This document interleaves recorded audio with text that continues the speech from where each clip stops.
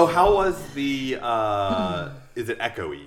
No, not really. Okay. But okay. I haven't gone through it completely because of our... The crotch hole came through loud and clear. Yes. Yeah. Everybody came, but I had to cut that part out. It was a sad day. Very.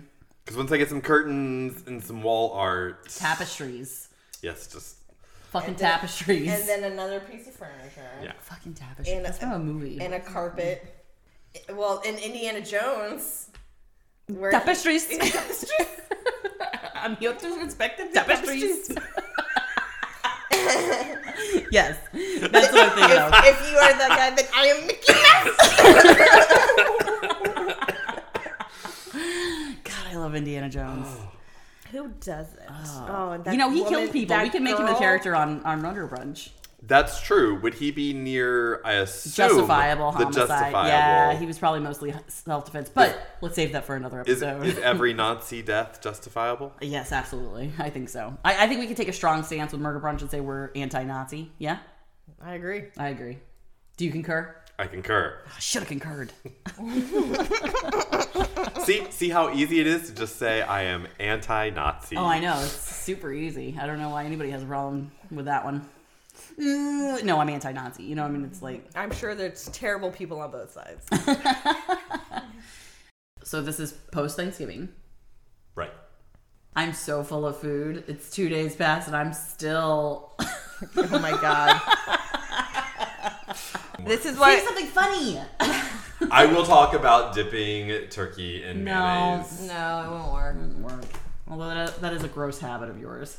And we're not talking about around Thanksgiving. Clinton just really likes dipping turkey in mayonnaise jars. And going Those to turkeys, Walmart. they try to run away, but... It's a lot of turkey. I do it feet first. They're very confused once it's all done. Ugh, turkeys. But better for it. Their skin is so smooth after that. You need to put it on its neck then. It just looks like a ball sack, right? Tightens up. Not even like a young man's ball sack. But. How many young men ball sacks have you been looking at? Rachel. I don't kiss and tell. Gross. Oh, man. Let it out, Clinton. It's okay. There's way too many comments I cannot say. Why not? You can say anything. And I guess if you're curious, you have joined the Murder Brunch bunch at Murder Brunch. Wait, what is our intro again? I'm not reading from the script. Oh, wait, hold on. It's Clinton's turn. Oh, is it Clinton's? All right. Thank you for reminding me. Clinton. Welcome to Murder Brunch. We're the Murder Brunch bunch. I'm Clinton. Yeah. I guess I'm Rachel. You guess? Supposedly. I'm Joe. And this is the podcast where we bring you two tales of murder and mayhem and find where a murder falls on Dr. Michael Stone's scale of evil. It was beautiful. Thank you. You're beautiful. Stop. Anyway. But yes, this is our post-Thanksgiving. We're about to go back to work. We're all a few pounds heavier. Yeah, we're all... I mean, I guess... Well, we all got off for Thanksgiving, right? Like... Yeah. Okay. Well, And Black Friday. I got 2 days off, yeah. Nice. So, it wasn't like, getting a whole week off like Rachel did. I did. I got the whole week off, which was nice. I'm sure everybody else's Thanksgivings were lovely. I hope so. Yeah. But today we're going to talk about murder. So buckle in your murder belts. I don't know. Wait, you guys don't have murder belts? I brought my murder belt. I'll get you some for Christmas. And that's why our pants always fall down.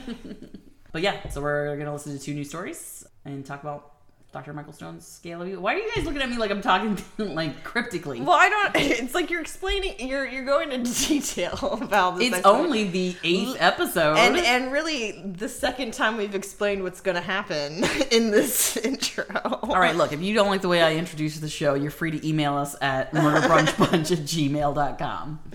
That's a good idea. Yes, it is. Good segue. Thank you. Let's talk about brunch. Oh, that's right. Yes. Okay, because we're in the midst of the brunch, we're also kind of tipsy. We're a little tipsy. These drinks were strong.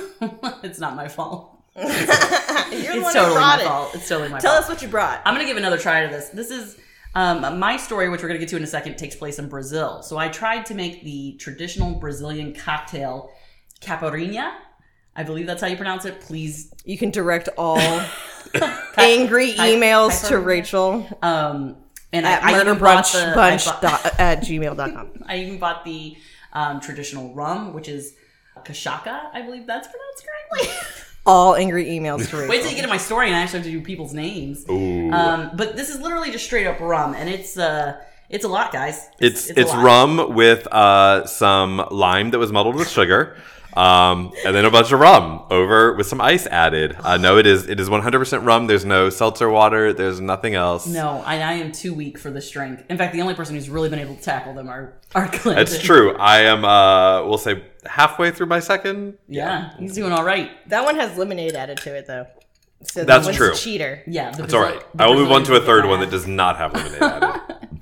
But I couldn't hack it, so I'm just drinking mango lemonade and rum. It's pineapple rum. But we had a nice spread today. We had, it's fall, so we had a pumpkin loaf and Apple fritters. Thank you, Joe. fritters. I and brought apple pickles. fritters because I'm going to say this. Apple is the superior taste of fall. Suck it, pumpkin. I hate pumpkin. I think she was directing that at Clinton as he is her pumpkin. I am the pumpkin king. I'm sorry. So, And so your rebuttal? pumpkin is delightful in October and November. Apples are good all year round. Interesting. Very diplomatic. That's what makes them superior. And I'm going to say that the true flavor of fall is pickles. Because we have a nice array of pickles, and they were delicious. They were delicious garlicky pickles. Garlicky pickles. As well as some pita chips and hummus. It was a weird brunch. It was a weird brunch. Did we It always already is. say we had sausage? We had sausage. Oh, and too. some turkey sausage. Yeah. That was turkey sausage? That was turkey The sausage. lies! The lies! That was turkey sausage that was on sale. Ugh. That's the best kind of turkey sausage. It's actually pretty tasty. I'll give it to you, turkey sausage. You win this one. And some coffee because I'm Weird. a lot of rum into this. Okay, so we're ready to go? Yes, let's All go. right. So my story today is about a Bruno Fernandez de Souza. So in 2008, we're going to start with Eliza Samudio. She's a young lady. She's 25. And she begins having an affair with up-and-coming Brazilian football star Bruno Fernandes. He is also 25. He was a goalie for Flamengo, which is Brazil's most popular club. Supposedly, they met at a sex party in May, and their affair was very brief. By August, she was pregnant. That's where you meet all the good ones. Yep. All I the imagine sex parties. most sex party affairs are pretty. I only want to go to the ones that have like masks and stuff, though. I want like the really posh looking So sex the party. anonymous sex party. Not so sweaty. More masks, less sweat. So masks, but no like keys in a fishbowl. Or anything right. like that. That's yeah. Okay, so by August she was pregnant, and remind you, this is an affair. Bruno is married to a woman who he has 2 kids with already. Okay. Did you say when this takes place? They met in 2008. Okay, 2008, and he was 25 in 2008. Mm-hmm. Okay. She became pregnant, as I mentioned, and he refused paternity or child support. He did not want to be part of this at all. And at this point, he was dating a dentist and is still married. So Bruno gets around a bit. Wait. He was married with kids, dating a dentist, and had an affair with Eliza. Mm-hmm. Okay. He said she refused an abortion, so that's why he broke things off with her. It wasn't the paternity and all that stuff. It was the refusing an abortion. It's a little muddy. It's a little muddy. So naturally, Eliza took him to court. At one point during these proceedings, because court cases take a little while and everything, she accused Bruno and his friends of beating her and administering a medication to induce an abortion. Wow. Yeah, she said Bruno also held a gun to her head. He denied it all. And by the time the forensic reports came back that said she did have something aggressive in her system, Eliza had been missing for 2 months. Ooh. So now we're going to June of 2010. That's where we're at. Eliza Samudio has disappeared. She is missing for a couple of years when in 2013, Bruno is arrested for taking part in her murder. His wife is arrested as well as several of his friends. His words at being arrested are... He expressed regret that the allegations could damage his chances of playing for Brazil in the 2014 FIFA World Cup finals. So no concern about a woman he fathered a child with or the fact that he could be accused of murder. He is just worried he won't be able to play soccer. Well, I mean, that's not... Football.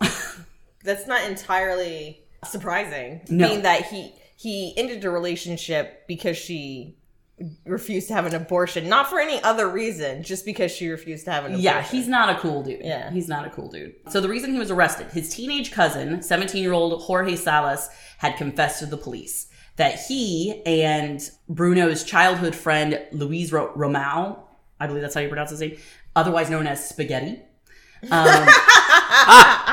Jorge and Spaghetti. No, I'm sorry. Okay, I'm sorry. Pause. It sounds a lot better in Portuguese, but it does mean spaghetti. But okay, so it's not like they're calling someone spaghetti. It's the Portuguese word for spaghetti. Yes, but I mean, it still means spaghetti. But I mean, still, it's like, what's the word?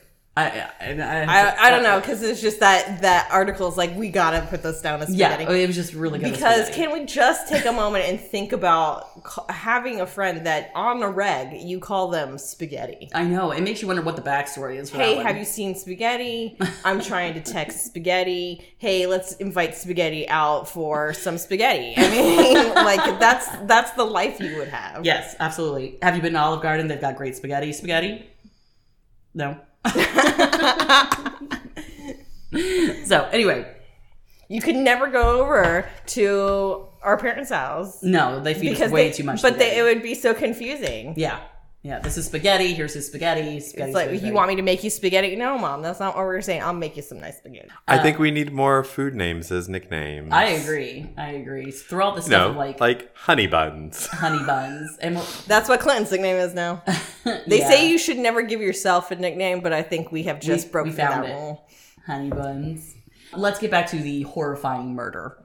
So, his teenage cousin, this is a little guy, he's 17 years old, it's not good. Jorge and Spaghetti kidnapped Eliza from a hotel she was staying at, knocked her out, and took her to Bruno's farmhouse. And she had the baby with her. The baby's a few months old at this point. When she is there, retired policeman, and please forgive me for the pronunciation of his name, Marcos Aparecido dos Santos, strangles her. Bruno's wife took the baby and tried to hide it from the police. It was found in a slum soon after, safe. So so the baby's alive. Yeah, they found the baby. It's a little boy who, incidentally, was also named Bruno.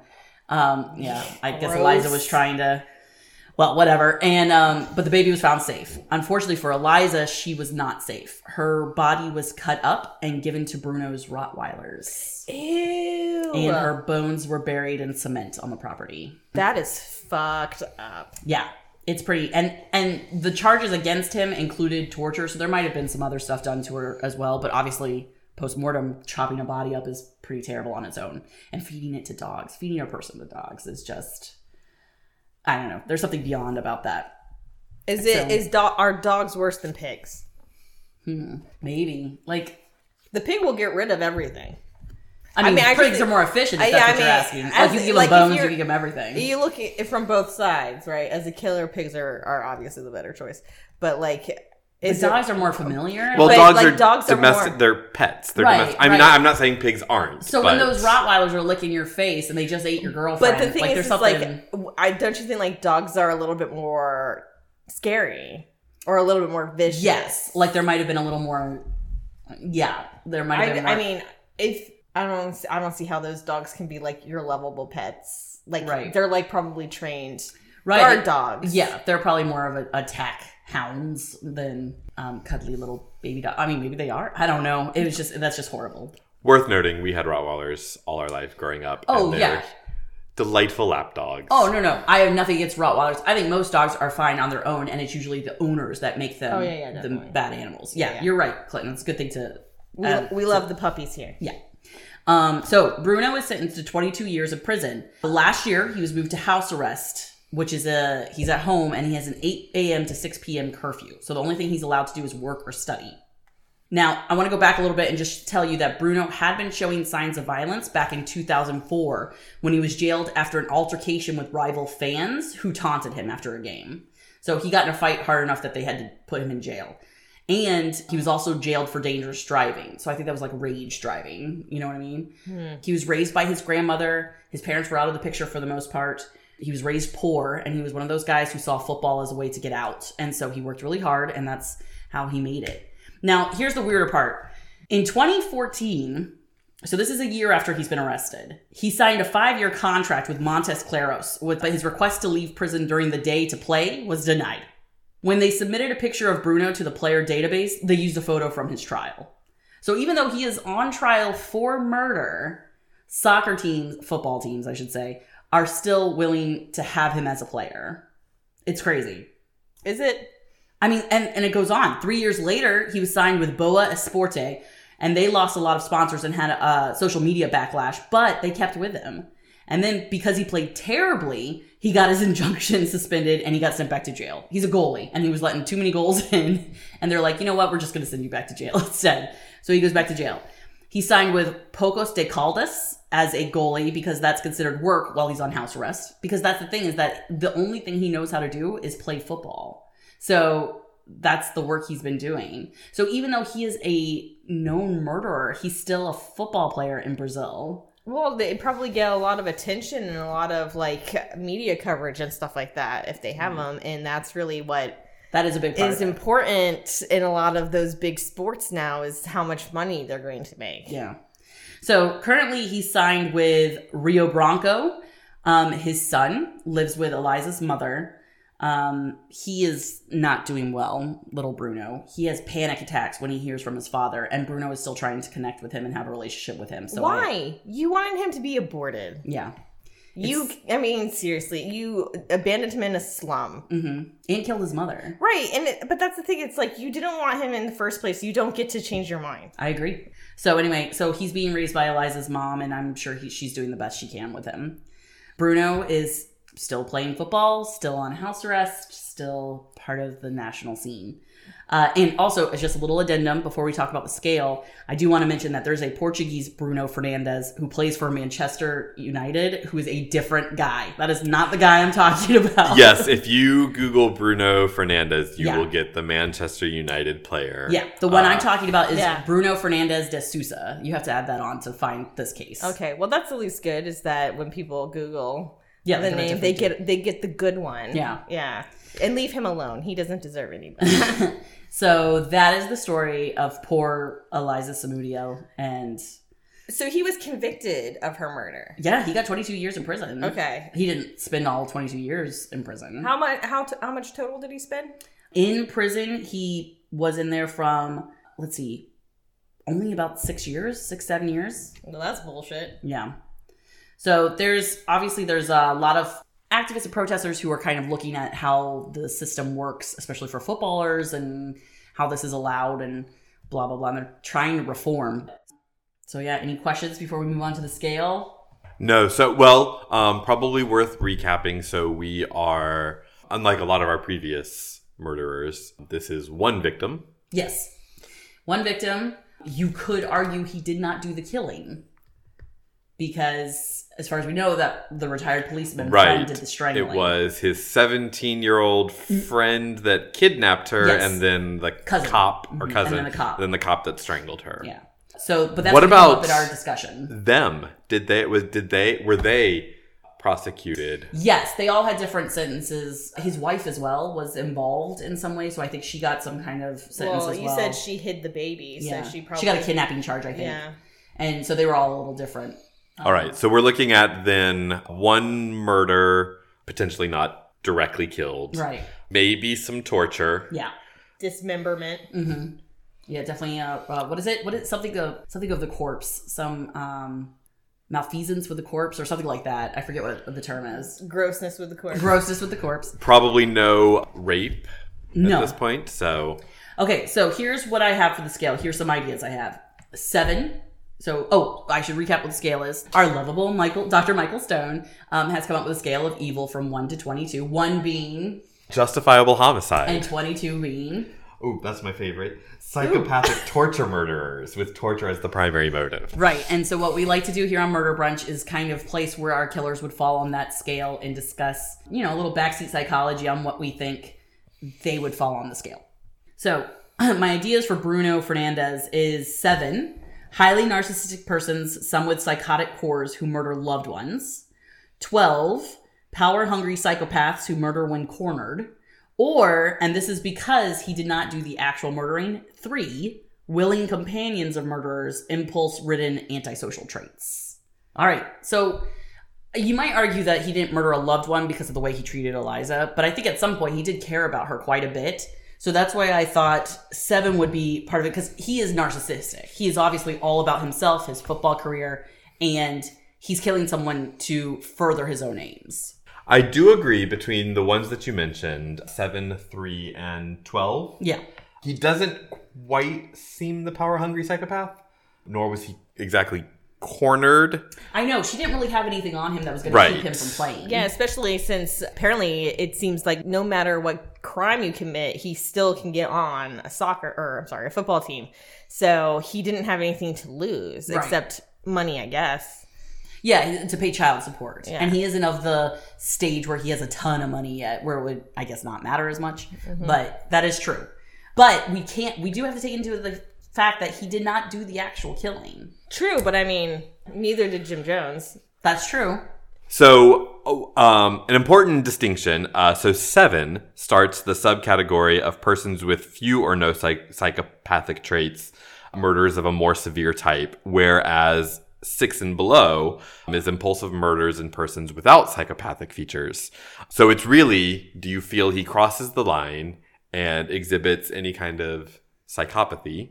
You know, that's required for a 7 versus your 3 or anywhere on the 2 to 6. It's just like, it's kill. He killed people, but he's not a psychopath. I think he's got psychopathy. I would say so, being that his only response to her death or the suspicion of his involvement in her death is, I'm sorry that it might deter my career. Right. You know, I mean, he is clearly only thinking of himself. So that I think shows some kind of psychopathy and extreme narcissism. And he has the previous incidents. Yeah, he got into a fight. Yes, the dangerous driving. But what about like kidnapping her and injecting her with medicine to make her have an abortion, holding a gun to her head? And also, I mean, so that takes away any kind of thought that this wasn't premeditated. Right. Oh no, this was very planned. He's got so many people involved. Right. So it's not like he just flew into rage. Right. So are we saying more of a 7? Definitely more of a 7 than a 3. I think the only other candidate could potentially be a 6. Impetuous, hot-headed murders, yet without marked psychopathic traits. I don't think it was hot-headed enough, though. It was so planned out. It was like, I mean, he wasn't even involved in the kidnapping. He had 2 other people do it. Right. They took her to his house, but then when he got there, someone else has killed her. You know, I mean, it's like, it's too Yeah, it's not like planned. he's getting in bar fights and things like that. He's not known for flying off the handle in that way. So I think 7. I think we're pretty comfortable at a 7. I think the narcissism is the part that really pops out for him. So, okay, so Bruno Fernandez de Souza is a 7 on the Putting it on the board. Scale. Put it on the board. He is not near anyone, I don't think, right now for us. Bruno Fernandez, 7. Let's see. The closest one he's near. Well, we got a 2 with Mr. Riley Gall back in episode 2, and a 14 with episode 1, Mr. Manuel. 16. But Bruno is a 7. Okay. All right. So that is the story of Bruno Fernandez de Souza. Not the Manchester United player. He is a fucking asshole, and the fact that he's out and about is just infuriating. Yeah. Boo. Because he could do this to another woman. See, that's the thing, is that all he has to do is sleep around with someone else and have this whole thing happen again. It's such a weird thought that he's obviously in a system, right? But he has a day pass. Mm-hmm. And which is not uncommon in lots of countries. Like Canada has a thing like that too. But for murderers, because I thought that was more of used for people with mental, or they have, and they were what am I thinking of? They couldn't be tried due to insanity, and then they've gotten medication help and stuff like that. Or even stuff like tax fraud. It's like, sure, you have a prison sentence for tax fraud. We'll let you keep a job. Right. But this is a violent I'm sure killer. It's different from every country, but there are countries that allow, because they see their prison systems as more of rehabilitation. Right. It is not supposed to keep them away from the public. It's supposed to make them better so they can return. Mm-mm. But I don't know. I think there's some people that just can't be back in general population. All right, shall we move on? Yeah. All right, let's move on to our second story of the day. And this story is an unsolved mystery. So there will be no scale, but it's still a good tale to tell. Here we go. Cindy Elizabeth Hack James. Hack was her maiden name. James is her married name.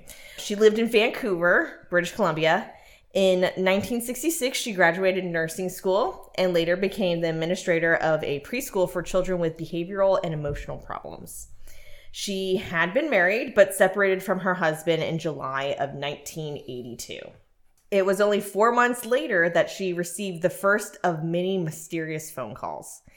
These calls would range from silence, heavy breathing, incoherent whispering, and then all the way up to violent threats.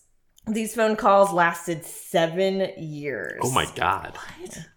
In that time, Cindy reported nearly 100 incidences of harassment to the police. Along with all the phone calls, at least 5 of the incidents were violent physical attacks. Like she was attacked at her home? Mm-hmm. Yep. And other incidents were sounds of prowlers around her home at night. Her porch lights would be smashed and her phone lines would be cut. What the heck? Why didn't she move? Or get a different phone number or anything like that? Right? When she turned to the police, it seemed to only make the matters worse and the harassment intensified. According to a friend of Cindy's, Agnes Woodcock, strange notes started to appear on her doorsteps. These notes said things like, "I see you," and depict disturbing images such as a woman being strangled. Oh my God. Yeah, and you can see, like, if you look it up, you can see, like, a picture of one of the notes, and it's creepy. You can look it up now. I am absolutely looking this up. up. The cap on his pen ever so nonchalantly. I need to know. What time period was this again? One more time? Between 1982 and 1989. Oh my God. And I'm assuming, like, she could tell, like, the voices on the phone was always the same person, or were there multiple people involved? She would say that it was a voice, but it would change. But then again, it was like sometimes it was whispering, sometimes it was talking, sometimes it was just silence. And for the actual attacks, she would sometimes say that there were multiple people. So that's a little unclear. Also, Agnes told of one night when she stopped at Cindy's house for a visit. It was later in the evening, so when there was no reply to the doorbell, Agnes assumed that Cindy was taking a bath.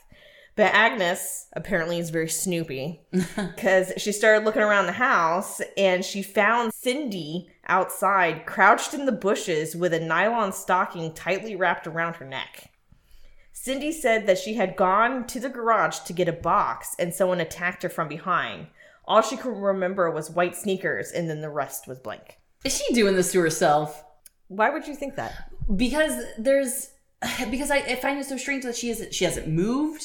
She hasn't taken any precautions to, like, I don't know, put in surveillance system in her house or anything like that. I mean, I understand it's the 80s. But Yeah, it just I mean, seems is there surveillance systems for the 80s? Yeah, they would have had something probably. She did go to the cops. She did. It was not long after that Cindy moved house. Okay. She painted her car a different color. She changed her name, but the harassment did not stop. She hired a private detective who has the most detective-y name any detective has ever. His name is Ozzy. Ozzy Caban. Kaban. Caban. Ozzy Caban. I'm just going to call him Ozzy. Detective Ozzy. I'm here to help. He's always got, like, the half-smoked cigar. Yeah, we're looking into it, Cindy. Don't you worry. On the night of January 30th, 1984... You're going to want to write that down, Clinton. Sorry, I was looking at the notes. You haven't said anything about her husband. Like, what does he think about all this stuff going on? Well, she divorced him. Oh, so she's living on her own? Yeah. Does she have any kids with her? No. So it's just her by herself? Mm-hmm. So weird. Yeah, it was 1982 that her and her husband got divorced. They separated, and then 4 months after the separation, she started receiving the phone calls. Gotcha. Okay, I gotcha. Those are awful. Yeah, those are straight up the cliche creepy notes. All right, on the night of January 30th, 1984, Ozzy heard strange noises coming from a two-way radio he had given Cindy. The noises were suspicious enough that Ozzy drove to her house immediately, and there he found that the house was completely locked. But when he peered through a window, he found her lying on the floor with a paring knife through her hand. He thought she was dead, so he broke in. Oh, sure. Yeah, he broke through a window. And apparently there was a note attached to the paring knife going through her hand. Like, you put the note down on the hand, you just stab it right through. Yeah. I don't know what the note said, though. Like, I didn't find that in my readings. Here's that knife you let me borrow. That'd be terrible. That's horrible. That's horrible. So, alive, though. So you mentioned he busted in. So he sees her on the ground, knife through her hand, busts in, but she is alive. Yes. Okay.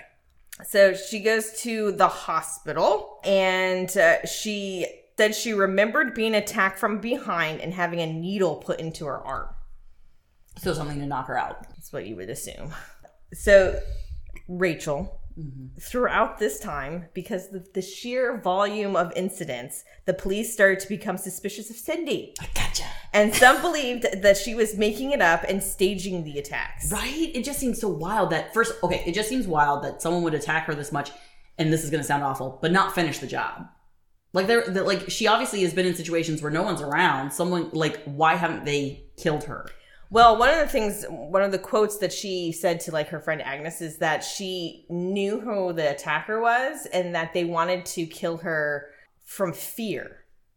Which is weird. Like, they, like, literally wanted to scare her to death. Yeah. Well, then you would have done it because this is horrifying. I would have died much sooner. She's still alive, though. Ugh. But hold on to that thought real quick, okay? Until the end.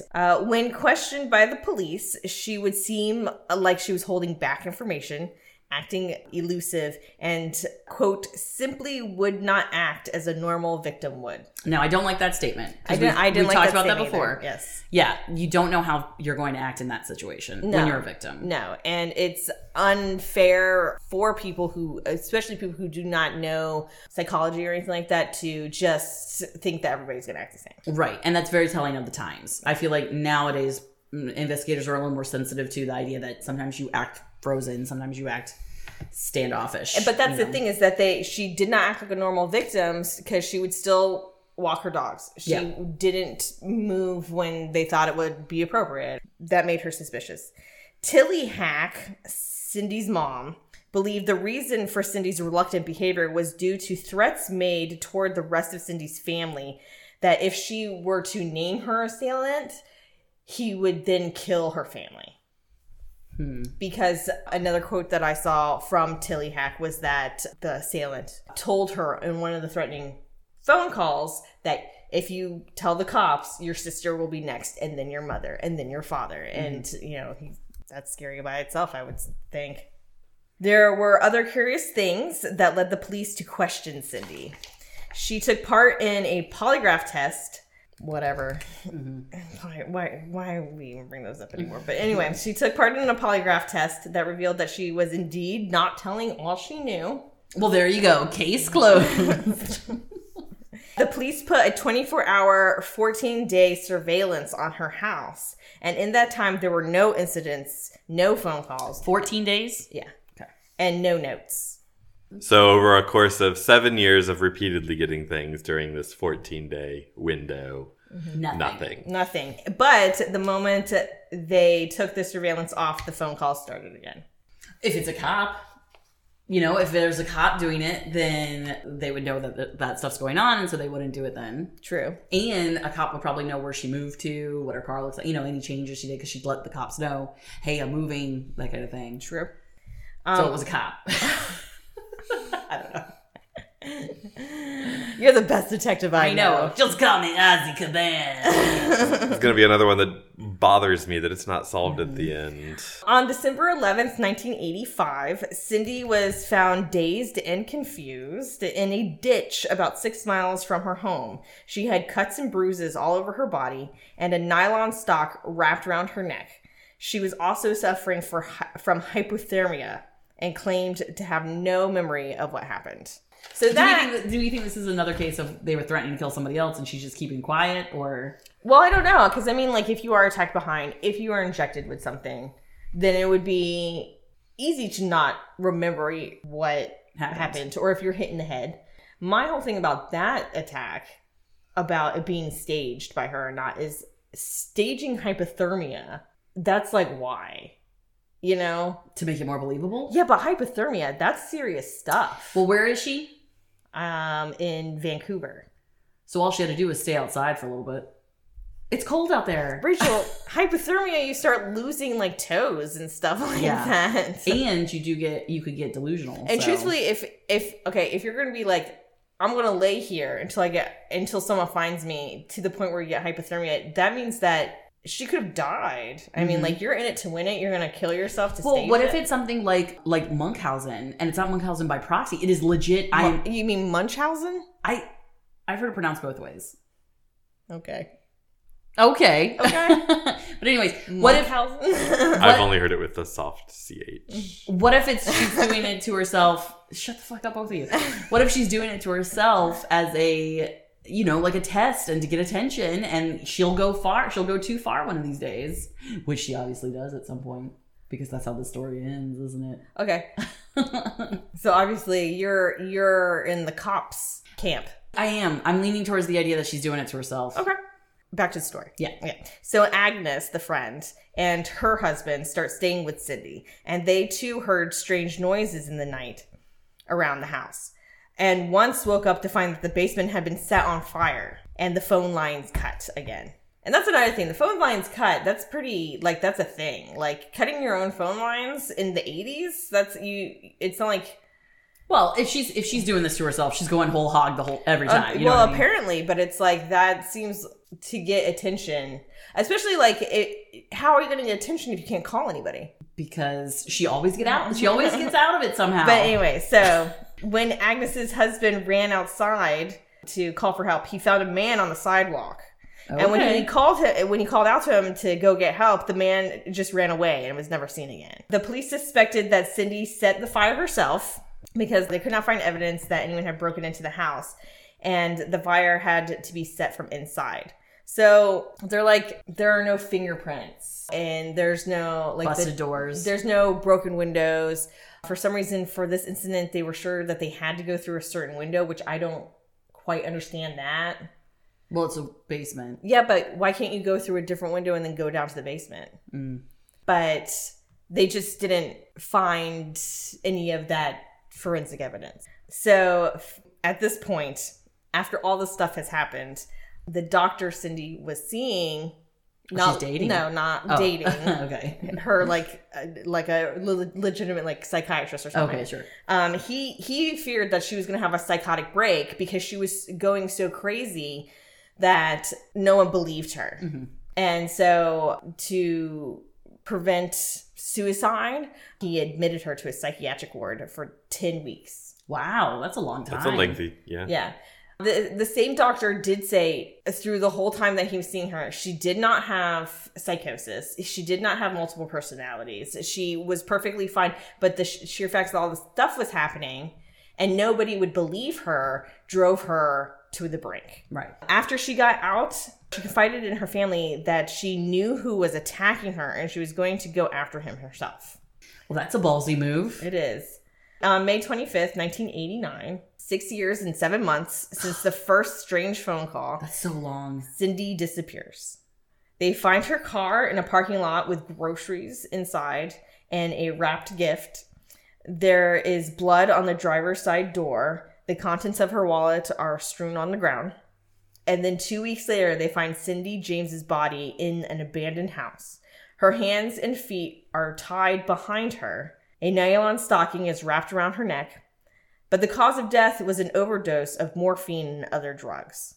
So the police conclude that she died of a suicide. Okay, well, I mean, how can she tie her hands and feet behind her? So one of the arguments for that is that if she injected herself with morphine, it would take about 15 minutes to kick in. Sure. So she would have time to tie herself up. I'm not sure how you tie your feet and your hands behind your back, but apparently they said that you could. Well, if you do that thing where you tie your hands in the front and then you put your legs through them, it's kind of like going backwards. If your hands are tied behind you, you can bring it. So if you do it backwards, right, you could do something like that. But she would have to be hogtied because they always make a point that her feet are tied behind her back. Oh, I see what you're saying. So that's a very awkward thing to do. But they had people say, this is how you can do it, and you can do it. But the OD thing is that they didn't find any drug paraphernalia near her. Oh. So she would have had to somehow inject herself, like at her car, and then walk to this building, which was half a mile or a mile away, tie herself up. She was barefoot. She wasn't really dressed, a lot. It was in no signs of rape. No signs of rape or anything like that. And then she had the nylon thing around her neck. So it's kind of a toss-up. Ozzy and the family, of course, don't buy it. And they believe that she was obviously murdered. And even the Vancouver coroner ruled that she died of an unknown event. They would not put down that she did a suicide. But then again, they would not put down murder. Right. It was an unknown event. The only suspects the police ever had in the case were Cindy's ex-husband. Now, I did not find, and I'm not going to name their names because they were only suspects. But her husband seemed to be an older man that she married who had a tendency to be manipulating and who gaslighted her a lot. And so if the ultimate gaslighting would be to make you believe that you're crazy and nobody believed that these things are going on. Pretty elaborate gaslight. It would be, but if you're going to go whole hog. Mm-hmm. And then the other suspect that they had was an ex-boyfriend who happened to also be a cop. But they were both ruled out quickly, and it would seem that ruled out by who? By Ozzy or by the cops? By the police. And it would seem that throughout most of the case, the investigators spent most of their time and energy on Cindy as a perpetrator. Right. Now, there's definitely two camps because, there's the family and looking at it from the outside, you're like, people don't commit suicide that way. That's an extremely elaborate 7-year thing to just kill yourself at the end. And of course, there's that whole why are the cops not looking into it? Why were they so hung up on just looking at her and, thinking that she was doing it to herself? But the police have on record that they spent almost $100,000 investigating her incidents alone, all the things that she did. Of course, now she had a lot of things go on. There's a lot of people who have said little rumors, but you can't tell if they're true. There's one person who said that their father lived next to them, and they heard screaming in the night a couple of times of coming from her house, and that they saw a guy do the slit throat gesture at her, when she was out on her front yard or something like that at one time. But I mean, that's just people saying things. Right. So who knows if that's true. That's just town gossip. And I suppose if you went that route of saying it was, let's say, the ex-boyfriend who was a cop, that could make it very difficult for her to try to come forward to the cops. I know. That's the thing, though, is that if she knew who did it, why didn't she leave a note somewhere? Why didn't she finally say, this is the person who did it. If anything happens to me, this is the person. You know what I mean? Why wouldn't you spill the beans at some point? 7 years. Right. Also, it's one of those things, if she was doing it all to herself and she wanted attention, why didn't she leave a note? One last grasp of attention. Because at that point, maybe she knew, I'll be dead. It won't matter. Well, if that's the case, why did she elaborately kill herself? To keep it up, I guess. To keep up the... Yeah, but I mean, she'd be dead. Or it could have been a mistake. Yeah. I mean, if we keep that one up, it could have been she had intended to live through that for someone scenario. To find her. Right. Yeah. That's interesting. Yeah. It's a wild case. Yeah. And it is one of those things where, because there's so much evidence on both sides... What do you think? I don't know. What does Ozzy think? That's probably the most important thing. Ozzy thinks that she was murdered. She was murdered. Yes. But he doesn't have any suspects, or at least he hasn't named any suspects that he was following. No, but he was there.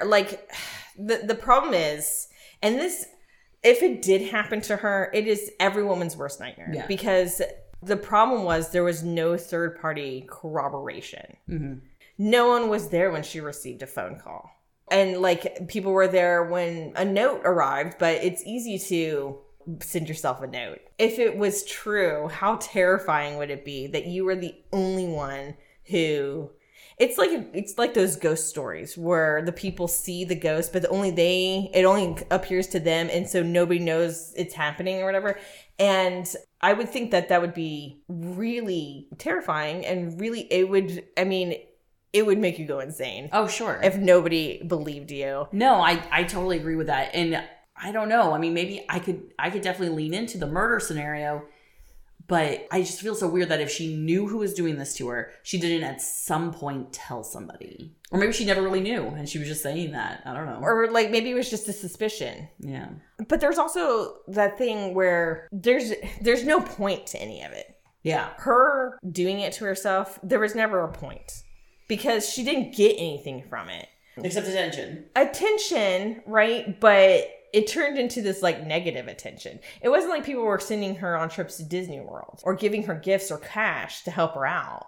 The most I saw was like her parents were concerned and Agnes and her husband stayed over a night. The lying in a ditch long enough to get hypothermia, that's weird to me. That one's what tips you over the edge to murder? Well, that gives me pause for suspicion that somebody else is involved simply because you didn't have to do that to get the same reaction from people.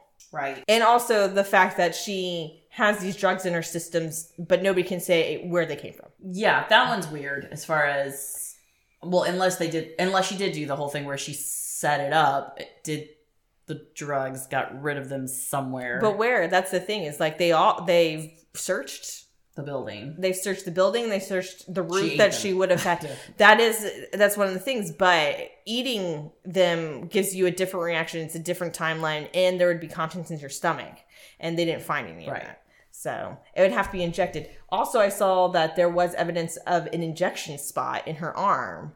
But if that's the case, then she would have had some kind of needle close by, but they never found anything. Now, it could be something that she had an accomplice help her stage it. But in 30 years, that accomplice has never come forward. Yeah. And I mean, so, we often talk about psychopathy for killing people, but there are people who just have mental illness. Yeah. And I mean, this could just be the way that hers manifested. If you're in But she was that seeing a psychiatrist who said that she had no psychosis, as far as he could tell, other than the fact that she had was the one PTSD. Yeah, and also she was a nurse who worked with children with behavioral and emotional issues, so she saw that a lot. But then she would also have access to drugs and medications. Gosh, I don't know. That's a tough one. Yeah, it's very hard. Well, it either falls in one of two things. Either she was messed up mentally and doing this to herself, or someone else is messed up mentally and doing it to her. Yes. Like it definitely falls. But that's the whole thing, that if it was someone else, there was no justice. Nobody was. Yeah. And I'm assuming the cops have closed the case. They see it as a suicide. Nobody's looking into it. I'm sure Ozzy moved on to other cases. I don't think the police I don't think it's an open case. Yeah. I could be wrong though. But there are plenty of people who like the Lovesy detectives. What are those called? Not Lovesy. Armchair. There you go. The armchair detectives. Like the Reddit. Reddit threads still look into it. And so it's for some people, it's very active. So. Yeah. That's really fascinating. Mm-hmm. Shall we do sources? Sure. All right. The sources I used for the Bruno Fernandes de Sousa murder was the Brazilian Report, BBC.com, and BBCSport.com. And my sources for the mysterious death of Cindy James was Unsolved Mysteries Wiki and the Unsolved.com.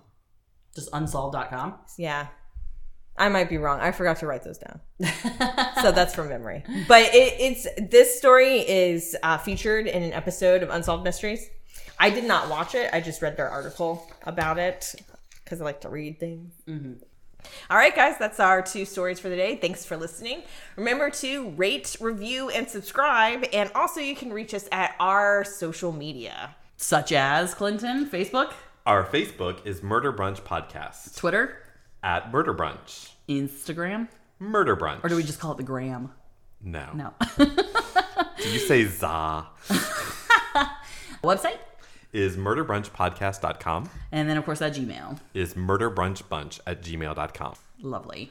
Who calls it the gram? Who was I listening to? I was listening to no someone one. You've made that up. No. Someone calls it that. You can do the first half. It I can don't- be Insta, but it cannot be the gram. I think Mark Zuckerberg. I I think don't- he's trying to get that started. I think he You wants want to? Let's not be Mark Zuckerberg. I don't want you hanging around that person who calls it the gram. the gram. Anyway, I'll catch you all on the gram. we're gonna catch you all next week on the gram for more mayhem. More murder. More snacks. Bye. It's not funny anymore, is it? It's not funny anymore. What, gram? We laughed earlier.